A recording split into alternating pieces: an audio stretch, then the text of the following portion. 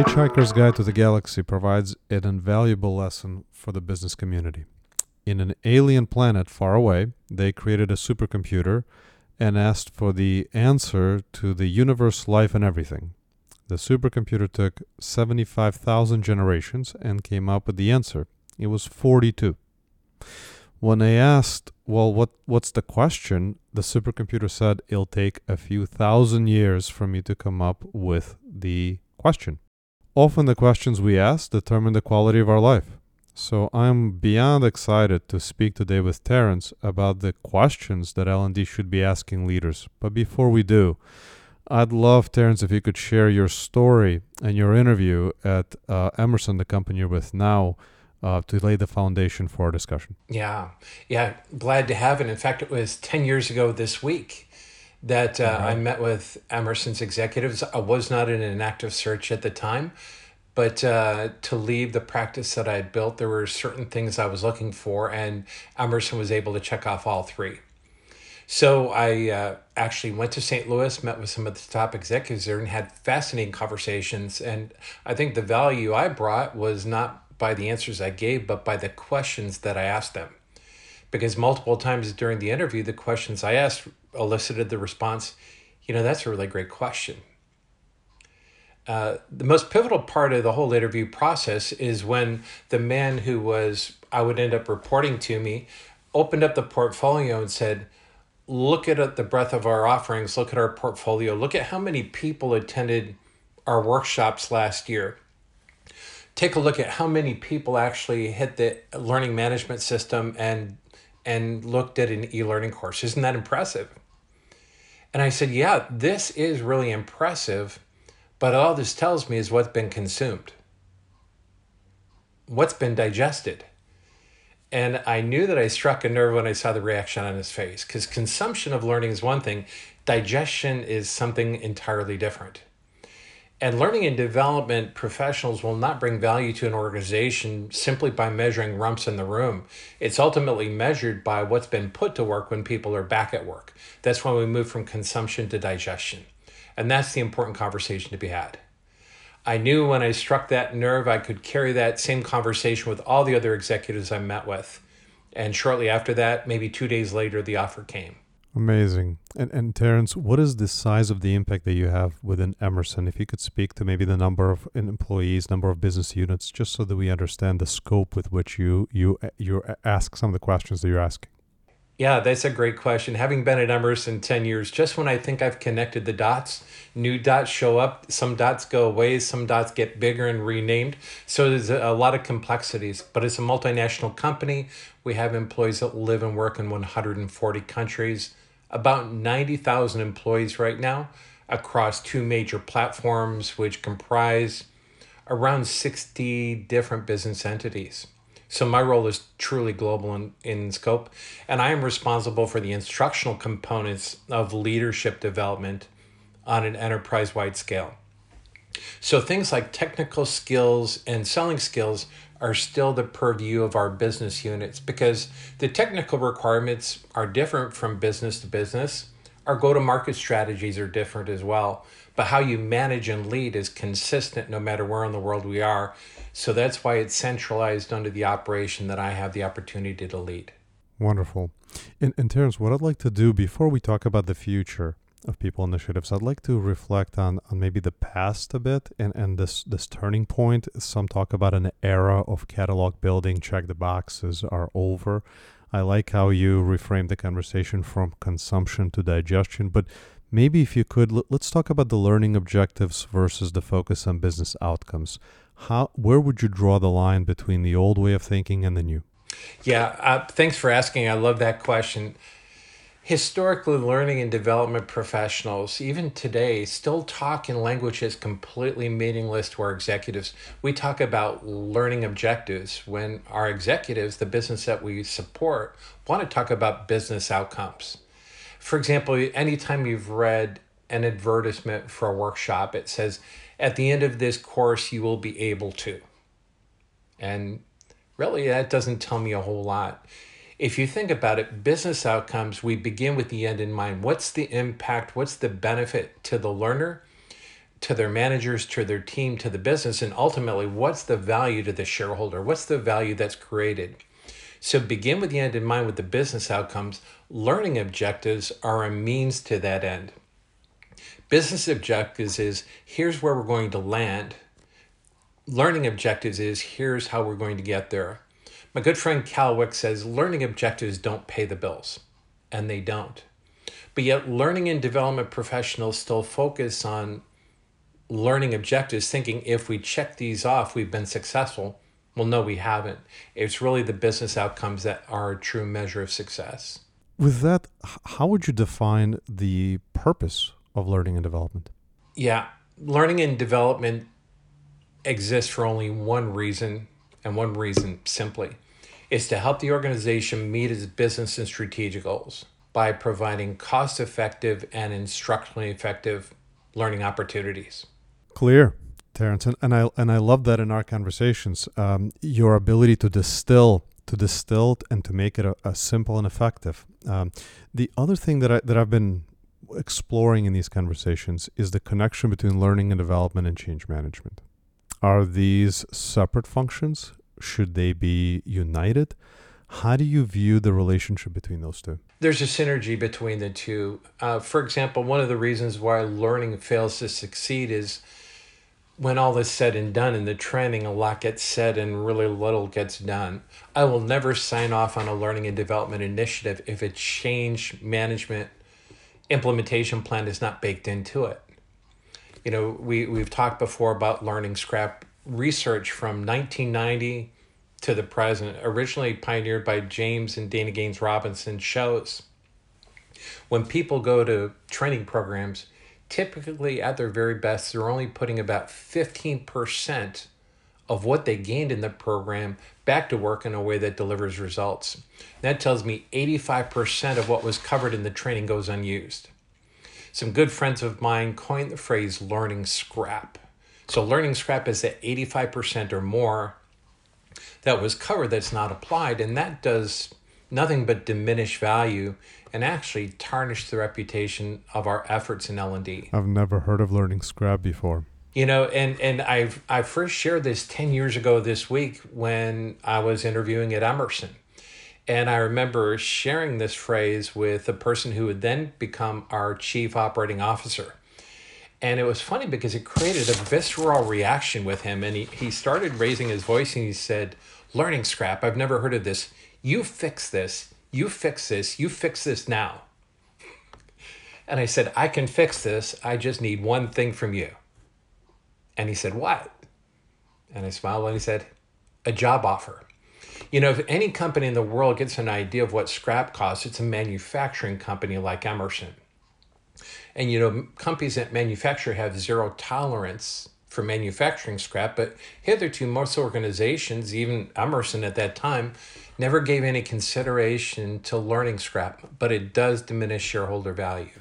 It is certainly visceral when you talk about learning scrap and you think about all of the waste, all of the investment that is now not turning into action. And we could have a lengthy conversation on just what contributes to learning scrap, but I suggest the biggest contribution to learning scrap is that when people go to these programs, they tend to treat them more like an event rather than a process. And a training event is like a one and done. I'm here, I've checked the box, aren't I great? When all is said and done, like God said, nothing gets done. But a learning process implies a series of deliberate phases. There's a before the training, there's a during the training, and then there's an after the training. And learning and development professionals normally have focused historically on just what happens during the training. And I would argue that we need to spend just as much time on what happens before and after as we do the during. To fully understand the learner's journey and how it maps to the business objectives, which is where, as you know, on this podcast, we talk about what are the business goals for us to have in mind as we're having conversation about the initiatives. And I know, Terrence, you mentioned, kind of great leaders begin with the end in mind. And many mention it, but few have a very specific practice and application of that sentiment. How do you practice it? So I came into a perfect storm at Emerson. We were very much a conglomerate, and trying to reduce that footprint, become more of a narrowly focused industrial, and so I learned a discipline many years ago from a good mentor called Roy Pollock. And if you want to really define the business outcomes and define the end in mind, you go to the top executives, and it's as simple, very disciplined. I've been leading with this ever since. I went to the 3 top executives who were a part of my advisory team, and I said, complete the sentence. This initiative will be a success when. And they lean back and they go, that's a really good question. And they said, our old answer would be, well, when they take the course, but we've learned from you that that's not acceptable. So we sat down for about 20 minutes. We came up with 4 specific business outcomes that our revised signature leadership development program would provide. That was really now our true north. It set the direction for the course, if you will. It's like the mission statement for the course. It's actually my promise to the business that if they apply these skills, they put it to work back at work, these are 4 viable, meaningful, value-creating outcomes that they could expect to have. But then there was one other thing that I would ask them is, besides the workshop, what else needs to be in place organizationally to make sure that we get these results? Because truth be told, training by itself will never deliver these results. It's always training plus something else. And that's something that I call organizational readiness. Terence, when we talk about the before, the during, and after, you've introduced this idea in my world that's a finish line, the concept of a finish line. Can you walk through, okay, so this was the business mindset of wondering where learning fits within the organizational objectives. How do we think about the finish line of learning? Well, it starts at the starting line. And if we look at training as a process rather than an event, it implies, again, that there's a before, there's a during, there's an after. And there's some very specific activities that learners and their managers should do even before they get to the training, regardless of the nature of the training, whether it's in person or virtual or hybrid. Before any learning and development investment, the learners should meet with their manager 5 to 15 minutes before that, at some point before they attend that program. Here's what they should discuss. Here's the purpose of the program. Here's why you were selected to attend. Here's how you're going to benefit, in other words, the business outcomes. Here's what you're going to learn. Those are the learning objectives. Here might be solutions to current challenges you're facing that this training will offer, or based on the content, here are some opportunities you'll be able to capitalize on. And then finally, here's what I'll expect of you when you come back from the training. Because these conversations are almost never had, most learners come to training programs with very little intentionality. I've heard it said over the years, there's 3 types of people that come to training. There's prisoners, there's vacationers, and there's explorers. The prisoners are those employees, 5 to 10 to 20-year employees, were wondering why they're at the training. They're wondering why they're at the training, but the reason they're there is they were told to show up. You have the vacationers. These are the ones who love to come to training because they're away from work. They're hoping the workshop is held in a really nice location, like in Florida where you live, and they just want time away. And then you have the explorers who are there to take it and run with it and use it and be successful back at work.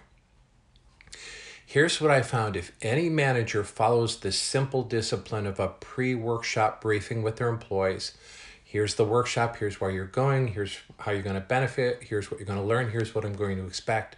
I never have prisoners and vacationers show up anymore because the manager has created a mindset of intentionality ahead of time. When we rolled this out at Emerson, I remember in the pilot course, I had an employee come up to me. He said, I've been here 18 years. This is the first workshop I've ever gone to where I've been asked to have some expectations before I came. And I said, you can't be serious. 18 years, countless number of workshops, and you've had no expectations? He said, none at all. And he said, they always delivered on that. So I looked at him and I said, what are you expecting now? And he said, I'm expecting a lot. So this is a way to begin to frame or set expectations. So that's the before. Here's what happens the during. The workshops have to follow sound instructional design processes. And my philosophy is in any workshop we put on, the learner should be working harder than the instructor. One of the causes for a learning scrap is the learners don't practice and all we do is cram in content. When we talk about the learning curve, the forgetting curve is even steeper. But here's something interesting. You've gone to training before. Mm-hmm.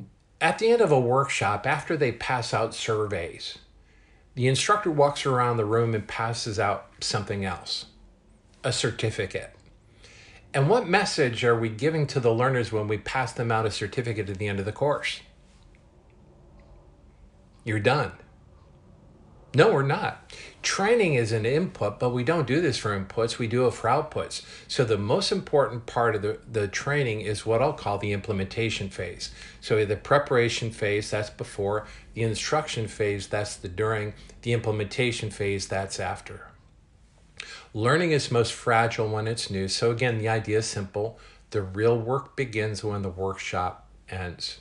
So in our signature foundational leadership workshop, we have a 12-week implementation plan.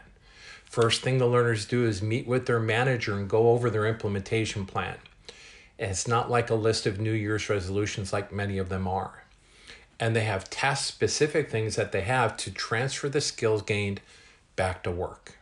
And then finally, we have the achievement phase where 12 weeks later, the learners report back on their implementation successes and challenges.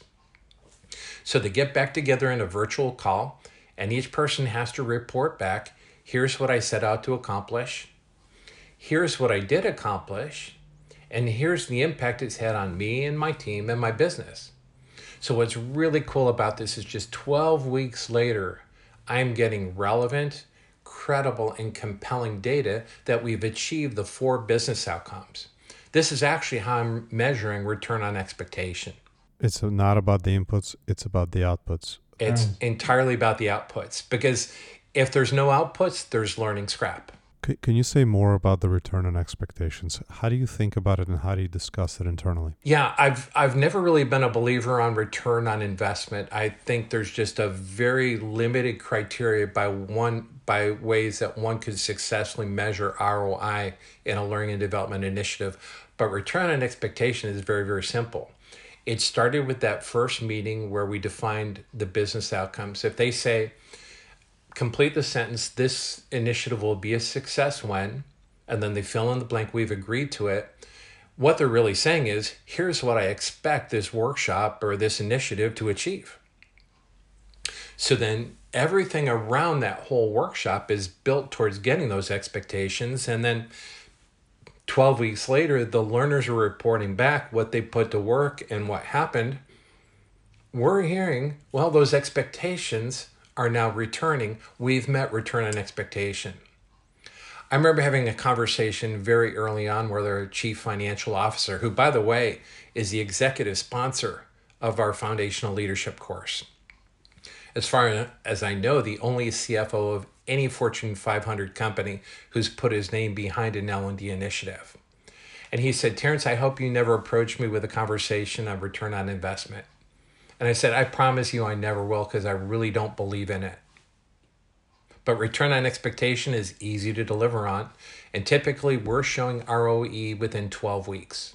Terrence, in every conversation, one of the aspects that I'd like to reflect on is the current mindset of the learner, right? Whether we think about the attention spans that are reducing, whether we think about stress associated with, social, economical, you name a dimension of our lives. What are you seeing in terms of the mindset, and how does that create a context for you in how you design the learning journeys? Yeah, great question. I will tell you this, that regardless of how the technology changes, there are some things that are timelessly contemporary. And here's one of them. One of the most valuable bits of advice I learned early on in my 28-year career now in L&D is this. In any training program you put on, Your learner is constantly making two value judgments that never stop. They may not even be cognizant of it, but unconsciously, there's two value judgments they're constantly asking. The first question they're asking themselves is, what do I think of this? And the second question is, how can I use this? And the longer it takes in the design and in the delivery, the facilitation of that program to address those two value judgments, the more likely it is that the learners will tune out. So it really cuts down to this, the relevance. I've heard it said that the problem with most L&D programs is we're answering the questions nobody's asking. So as a result, we're often talking to ourselves, patting ourselves on the back and saying, look how many people went through the program. So again, what do I think of this and how can I use this? Terence, you mentioned relevance.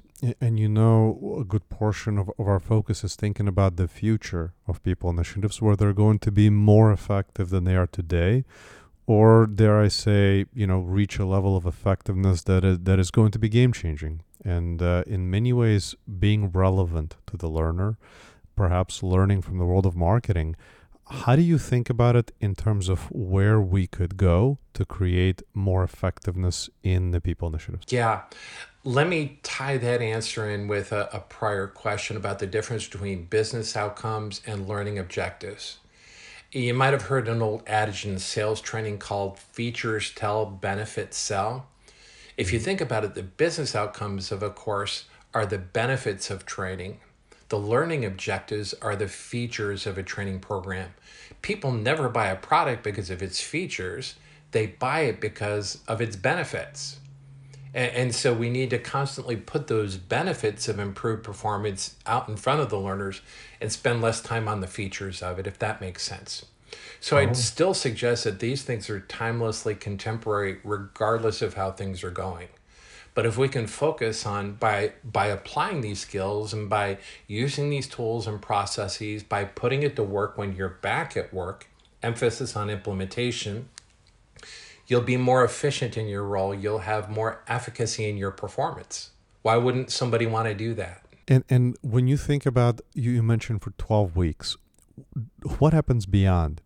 And here I'm curious, in this future state, do we consider some way to continue to remind, to stay top of mind? How do we think about what marketing has done, where they take a brand and they continue to send relevant and personalized messages in order to stay top of your mind? Oh yeah, I mean my inbox is constantly filled with things like that, and AI plays a role in it.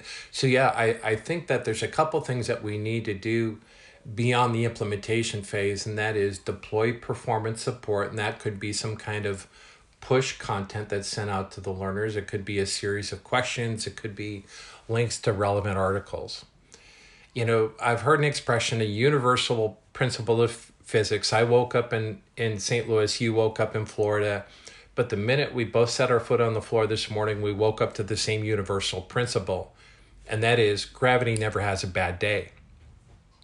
And so what we need to do constantly is help the learners break free from that gravitational pull of going back and doing things the same old way and then creating learning scrap. So we can leverage technologies through push mechanisms, maybe through pull mechanisms. There's no shortage of it. But again, that additional content still has to be relevant to the skills applied. We have to be careful, though, because many L&D people fall into prey from what I call the myth of more. That is, well, the more content I can push out to them or cram into the course, the better. That's not necessarily the case at all. I've heard it said inside every fat training course, there's a skinny one wanting to get out. And I think we need to lean it down and apply principles of lean instructional design so that it's relevant and that there's a strong how-to focus. We can almost turn this episode into a comedy with certain bites there, Terence. Yeah, and again, if learning is a means to an end, here's the question I'll often find. Like when I've come into new roles and I've asked my team, what are people supposed to be able to do as a result of attending this workshop? 100% of the time, what I'll hear is, well, we want them to know this, we want them to know this, we want them to know this. Well, that's not what I'm asking. I'm not asking what we want them to know. I'm asking what we want them to do. And again, what we want them to do will define what we want them to know, not the other way around. Understood. So, Terrence, the folks that are listening, our audience, are learning and development, change, innovation, HR, operational leaders that are bold, courageous. They dare to think differently and ask the questions we're asking now. Their journeys are not easy because getting internal alignment, getting executives on board is not easy, as you can imagine. You've done it successfully. So let's talk through some of the lessons you've learned, and you've mentioned a few already, and advice that you would give them in order to increase their chances of being successful, to bring about learning and development that is meaningful to the business and to the learner. Thank you for asking. First, again, I'll suggest that there are timeless rules for great instruction and great performance, regardless of the changes in technology. And I'll start off by sharing a quote from C.S. Lewis, one of my favorite quotes to share with my peers. He said, "Beware of chronological snobbery. Nothing is of greater value because it's new, nor is it of less value because it's old. Newness is not a virtue. Oldness is not a vice." And a lot of times L&D people are quick to fall prey to, this is something new, or this is something new, so it must be good. And this is something old, so it must be bad. We have to make sure we don't fall prey to chronological snobbery. There are some rules that are just timelessly contemporary for great learning and great results. And I think that's what's helped me be very successful in my role. Amazing. And what happens when they run into executives that are, call them either naysayers or skeptics? This isn't how we've done it. This is, they're here, they're getting a fair salary and great benefits, and let's just get them to work harder. Yeah, well, I mean, you can't argue with great results. But when we spoke about Learning Scrap earlier, the research shows time and time again, too, one of the biggest contributors to Learning Scrap is a lack of a supportive environment. I remember after university, my first job was with the U.S. Department of Labor. I went through a training course. It actually was really pretty good. I was excited about what I learned. I had my boss come into my cubicle and say, "Forget everything that they told you in training. Here's how I want you to do it." Ironically enough, 6 months later, she sends me back to refresher training. Kind of the adage, everybody understands English if you say it loud enough, right? So, what we want to make sure, too, is we need to create a great instructional environment. But I think one of the things that also needs to be built into the program, and this speaks to a change initiative, is providing tools and resources for that learner's manager to support the transfer and not get in the way of it. So if I think about it, if there's a before, there's a during, and there's an after. That means there's a before for the learner, their manager, and for L&D. There's a during for the employee, their manager, and L&D. And then there should be an after where there's a before, during, and after. Mary Broad and John Newstrom wrote the seminal book on this in the early 1990s around this, called The Transfer of Training. Fascinating to include manager as an important participant in this journey, because if the manager is not involved, then it becomes the outside of the operational initiative, and you fall in this check the box. As your manager said, glad you went to learning. Let me tell you how it's supposed to be done. Or welcome back from your training. Now get back to work. And we know that just as there's a learning curve, there's a forgetting curve. And the longer the span between the learning and the doing, the less likely that anything's going to happen. Wonderful. Well, Terrence, there were lots of bits here. I'm so grateful that you took the time to join the podcast. Just thank you. Thank you for having me. It's my pleasure. Over and out.